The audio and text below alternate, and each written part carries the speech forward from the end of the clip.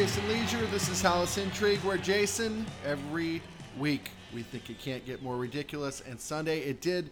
We'll get into all of it. Coming up on Hapless Intrigue. Think on your feet for our Fast and Curious 5K, a one-of-a-kind race hosted by WBEZ and the Chicago Sun-Times on Saturday, July 27th at Humboldt Park. More info and early bird registration at wbez.org/events. Jason, it's a Sunday night. You and I are sitting in the press box at Soldier Field where we just saw something that would not have been on my bingo card. Justin Fields plays the best game of his career. The Bears lead by 21 with 15 seconds to go in the third quarter and find a way to lose the game. What in the world did we just see? Well, I mean, we saw them throw away their chance just for peace and quiet for a few days, right? Because that would certainly be beneficial to them. I think we saw a day where, that wasn't really changing my mind a whole lot on what kind of team this is, even before the collapse at the end. I mean, they're doing this against one of the other bottom teams in the NFL, a team that just gave up 70 last week. Matt Eberflus said he saw a lot of positives, a lot of exciting things leading up to the end, but all of that came against a terrible defense. And all of it is totally undercut by the collapse at the end, and everybody has their hand in that collapse at the end. Yeah, including the head coach. About 3 minutes to go. It's fourth and half a yard at the 18 going in. Matt Eberflus decides to keep the offense on the field and go for it, but not before burning a timeout, which will prove harmful later. They do a hard count. The Broncos don't budge. They come back out and essentially call a read option handoff out of the shotgun to Khalil Herbert. Your rookie right tackle, who you took with the first round pick, where you could have picked a quarterback if you wanted to, instead of making that trade. Darnell Wright misses a block. Khalil Herbert gets stuffed. All of a sudden, it's a tie game now, and the Broncos have the ball coming out. Do you understand why he decided to go for it, A? And B, do you agree with it? I understand why he did it, and I would agree with it in some circumstances, not this one.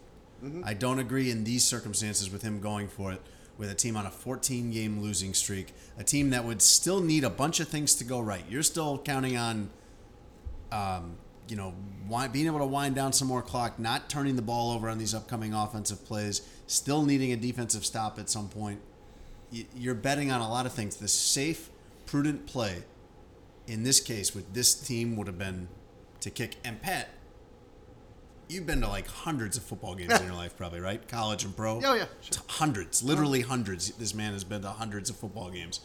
What is the typical reaction you hear from the home crowd when they keep the offense on the field on fourth down and they're going for it? Elation. Oh, they go crazy for that. I didn't hear that on this one. I heard kind of some ambivalent, I think everybody was scared to death. Confusion. I mean, you blow a 21-point lead. There was a lot of what's going on here. Yeah, you blow a 21-point lead, and I think everybody's starting to get a little nervous, and then you do something a little unconventional here. The rationale was this. If they get the first down, the Broncos have to burn a timeout. Even with the 2-minute warning coming up, the Bears can bleed at least another minute, probably off the clock. And then worst case scenario, they're kicking a shorter field goal and giving their defense one fewer minute that they have to defend. To me, what's so unique about this situation this year, or really in the last 3 weeks, was that I think Matt Eberflus was telling us he didn't trust his defense. And he shouldn't. It took the Broncos like a minute to get down and kick a field goal. Well, he shouldn't trust his defense because they stink. But one of the reasons they stink is because he's calling the plays on defense. And I'm not saying that they're overflowing with talent, but it's pretty damning of his own thing when he goes, I'd rather not. And this is, again, you need to take into account that Matt Eberflus is a defensive specialist. He has expertise over 30 years coaching in defense. And when we looked at Matt Nagy, we said at times, hey, this is not a perfect roster offensively, but you're Matt Nagy. You're the guy that's got all the tricks. You're the guy that's supposed to know. You came from Kansas City. You coached Patrick Mahomes. You got this job because you're a great offensive mind. Yeah. So do something with this. Figure it out. We have to apply that same standard. Figure it out. We have to apply that same standard to Matt Eberflus. This is not a perfect defensive roster, but this is not last year's defensive roster. There are players there. There are legitimate, above average, starting NFL players on that defense. Today they were down a couple guys in the secondary. That is a big loss, and they're already down Kyler Gordon. But there is, again, today against the Broncos, enough on the field. And Matt Eberflus has had a hand in picking so many of these guys. This is not like last year.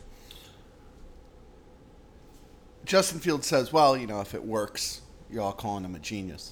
Or maybe not a genius, but you're praising him.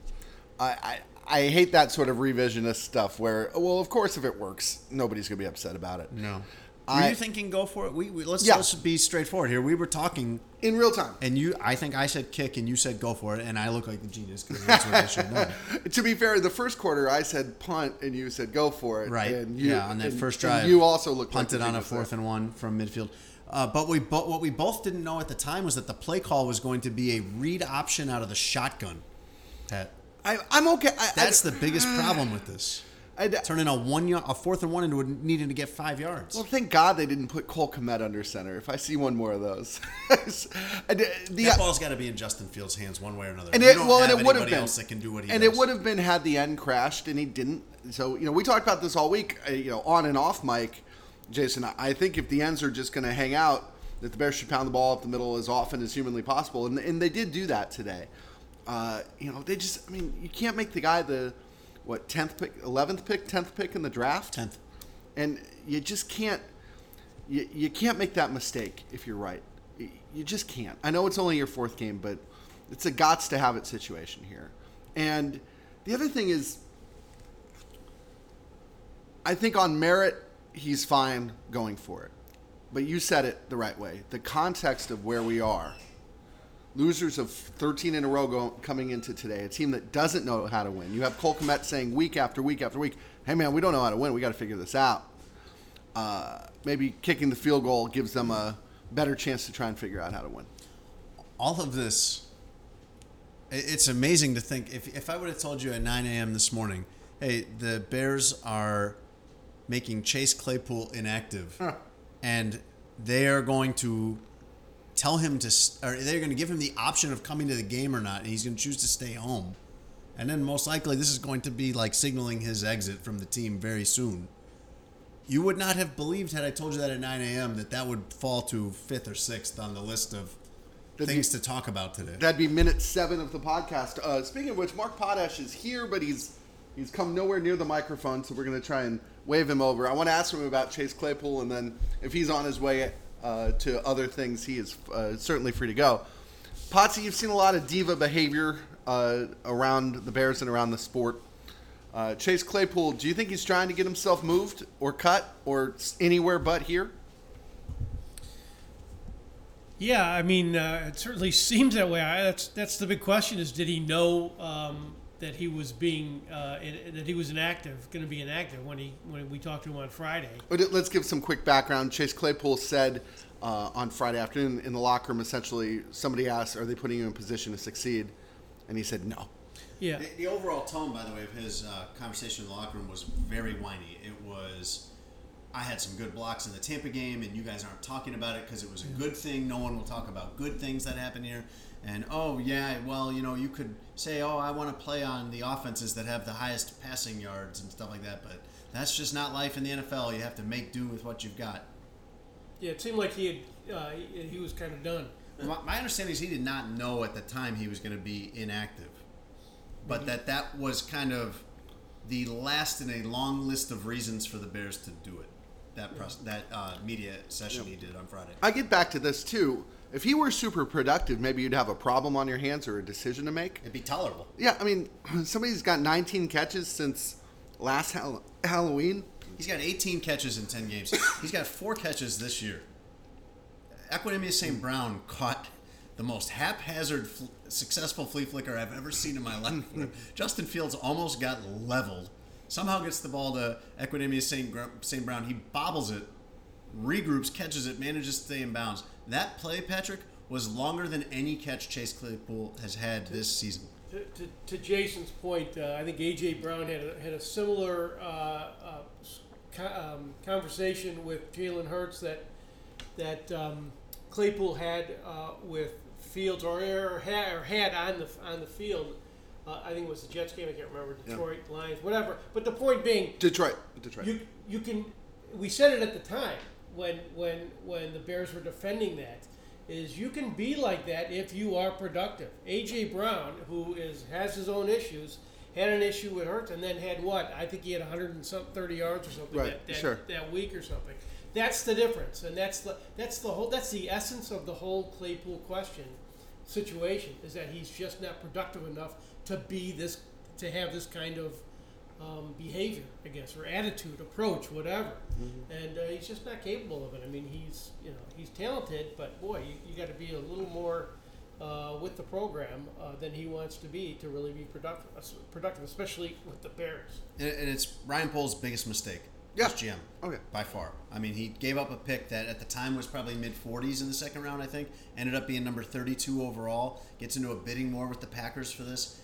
Doesn't seem to question why the Steelers are unloading a player that they drafted and developed and had been productive for them. The Steelers, one of the most respected organizations. If someone like the Ravens or Steelers or Patriots is unloading a player on you, be careful. But, Pat, I see, and with that, like, it seems very likely to me that Chase Claypool won't play for the Bears again.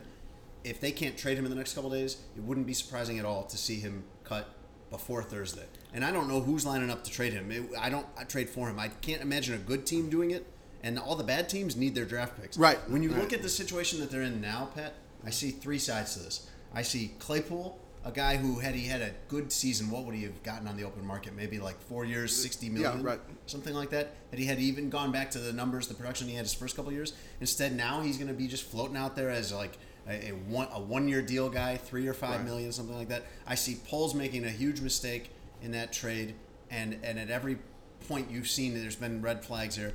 But I also see just complete mishandling of it today by Matt Eberflus. Yeah, the question for Eberflus was, where's Chase Claypool? He was at home. Why is he at home? Kind of no answer. Did you tell him to go home? No. It was his choice. Did you tell him to stay away today? No, it was his choice, and he chose to stay home. No, that's not what I said. And then I believe, Jason, you said, well, it's one or the other, right? He said in a series of questions, without any ambiguity, that they gave Chase Claypool the choice. This is what he said. Right. Whether that's true, whether that's what he meant to say, what he said without any vagueness whatsoever was that they gave Chase Claypool the choice to come to the game today or not, and he stayed home. Later, there was some cleanup duty by Bears PR coming around and telling people, hey, Matt misspoke. We did tell Chase to stay home. To me, that makes more sense. I can't imagine a team would ever give someone the option of no showing work. But I think it just speaks to, I mean, this is a whole season where messaging has been just as bad as the play on the field. You know, the Alan Williams situation, unfortunate on many levels, but Matt Eberflus didn't do a lot to show. They made it worse? Yeah, they made it worse. He didn't do a lot to show strength when he spoke about it publicly. Justin Fields, ripping his coaching staff. Another instance in which if you message things the right way, maybe the outcome's a little different. This just, to me, it showed, even if Eberflus misspoke, even if you take the Bears at their word, and we're all skeptical all the time, even if he misspoke, it makes it look like he doesn't have a handle of the situation. Potsy? Yeah, I go back to what Jason was talking about. I think Claypool was a rookie mistake by Ryan Poles, in that here is a guy who did not want to panic. Ryan Poles has been all about not panicking to get the situation straight, and even if it didn't appear to be a panic situation then, now in retrospect, that looks like a panic move, trading a second-round draft pick for a guy that you really don't know much about. And it shows that I don't know if he really did his homework on it. I think if he did, he wouldn't have made that move. And I guess the other thing I got to tell you is it's looking more and more like Eberflus was another rookie mistake. I mean, I think a lot of this is this whole season is casting a different light, big picture-wise, on Ryan Poles and what he's done. And I think that's why the Bears, that's part of what the Bears' problem, this swirling that they're going through right now. Well, and this is the season that matters. Like last season, I don't know that you got any read on Eberflus, and I don't think you got that much of a read on Poles. Poles did a few things in that first year that you could say were outside of the avenue that any GM would have taken, and I think that was trading Roquan Smith, trading for Claypool, and then the picks that he made in the draft, right? Which would be the high picks, by the way. Brisker and Gordon looked good. Velus Jones in the third round looks like a big mistake too. This is the season though where there's a lot to evaluate with Eberflus and Poles. Now Eberflus has a roster that could go either way. Right. Going into the season, this could have been a 5-win team. This could have been a 10-win team. A lot of it was going to hinge on him, and it's trending really badly. It's trending to now where like 5 wins would be them playing pretty well the rest of the way. Yeah, I mean, And five with Poles, five that's wins true, would be too. what they go 5-8 the rest of the way. That seems hard at this point. I think we're learning the most about Eberflus this year because last year, one of the things that was interesting about a 3-14 season was he didn't have a lot of games that he mismanaged or lost on his own. There wasn't hardly anything to Didn't mismanage. there were no indications to me whatsoever that he couldn't handle a team or game management, and there were no indications that he could do it correctly too, because the defense, which was his baby, showed no signs of life at all. But now we're learning a lot. We're seeing a lot, and we're seeing again a situation today where he disdains the field goal, which that's a move that a good team can do. That's a risk a good team can take, but the Bears are in no position to do that. He did not realize. Well, and if you look back at last year too, guys, I mean, the number of locker room kind of hurricanes that the Bears went through, it was pretty small. It was the Roquan Smith trade request. Maybe if you want to talk about Robert Quinn leaving and being disappointed that he left, and the fact that the team crumbled after both of them were gone. Still, and this is a word Eberflus used, like the esprit de corps was pretty good. This year, we're in week 4. There have been as many, messes as there have been games, at least. I mean, Alan Williams, Justin Fields, Chase Claypool a couple of different times.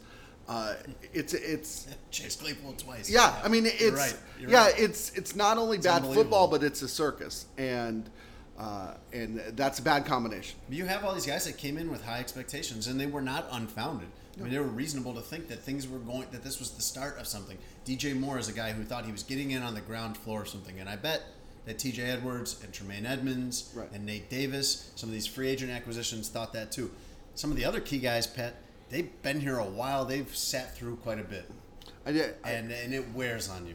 It does. And you wonder... well, first of all, the mini bye after the Commanders game, provided the Bears don't do something very... and drastic. Yes, Which would be on Bears-like.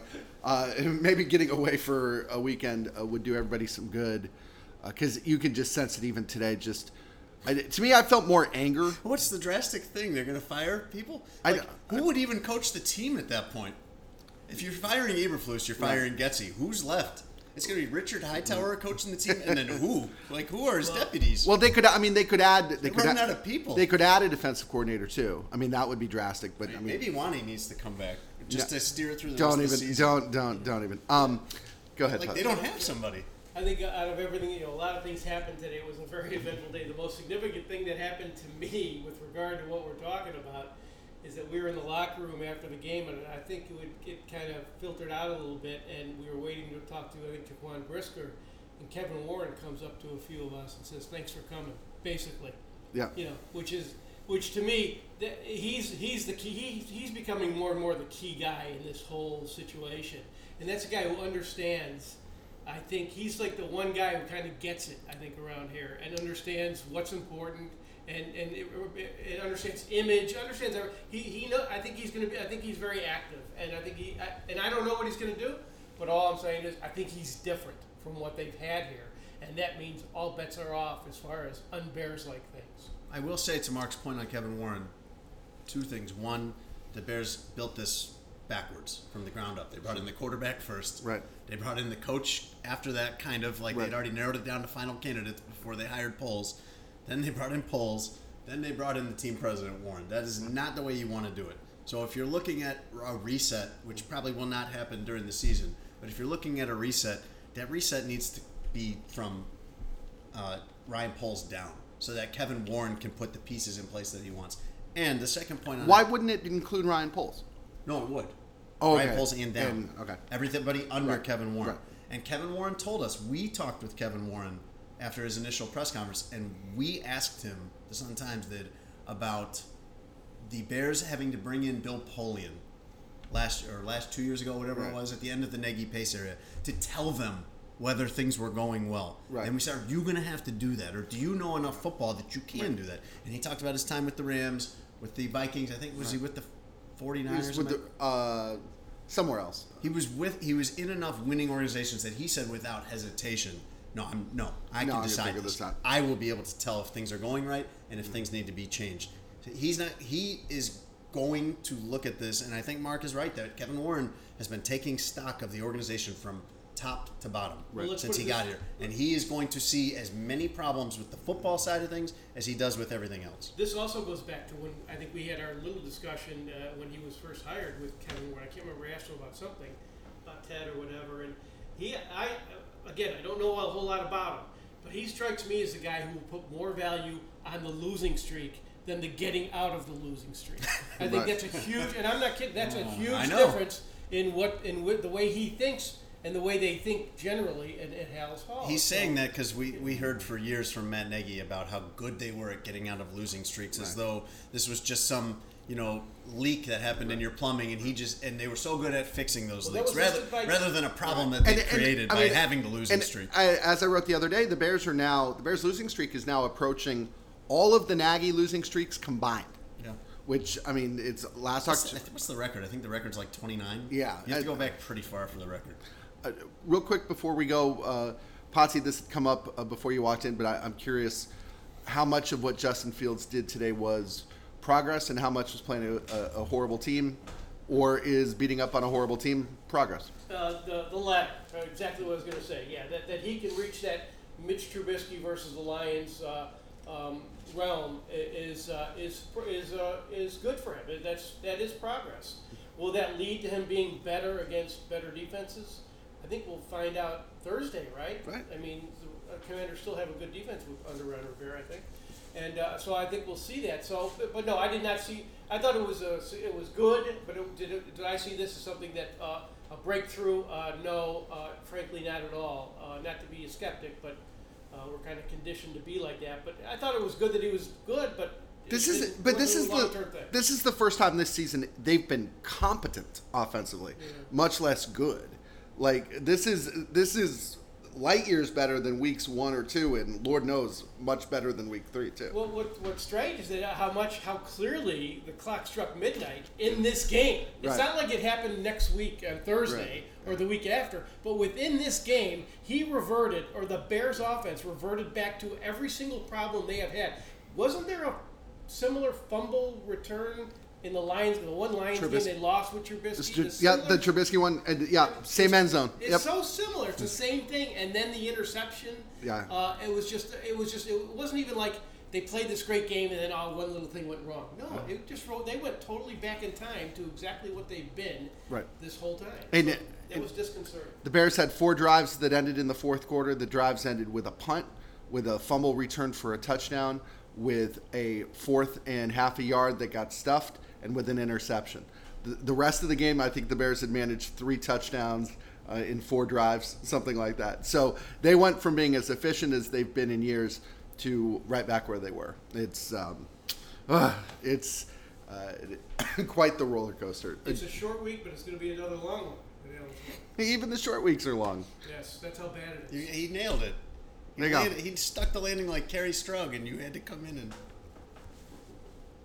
Anyways, Mark Potash. I'm Patrick Finley. You said it in like that newscaster. Okay, now I'm trying to land it. It's a short week, but it'll be a long week at Hallis Hall. Yes. This is Mark Potash. Yes. For Channel 2 News.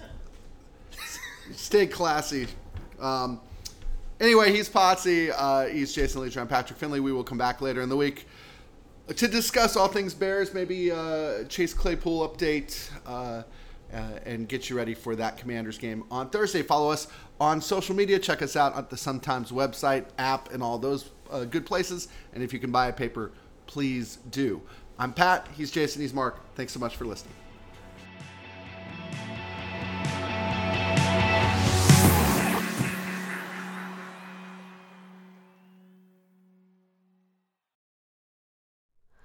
Hi, it's Terry Gross, the host of Fresh Air. We bring you in-depth, long-form interviews with actors, directors, musicians, authors, journalists, and more. Listen to our Peabody Award-winning Fresh Air podcast from WHYY and NPR.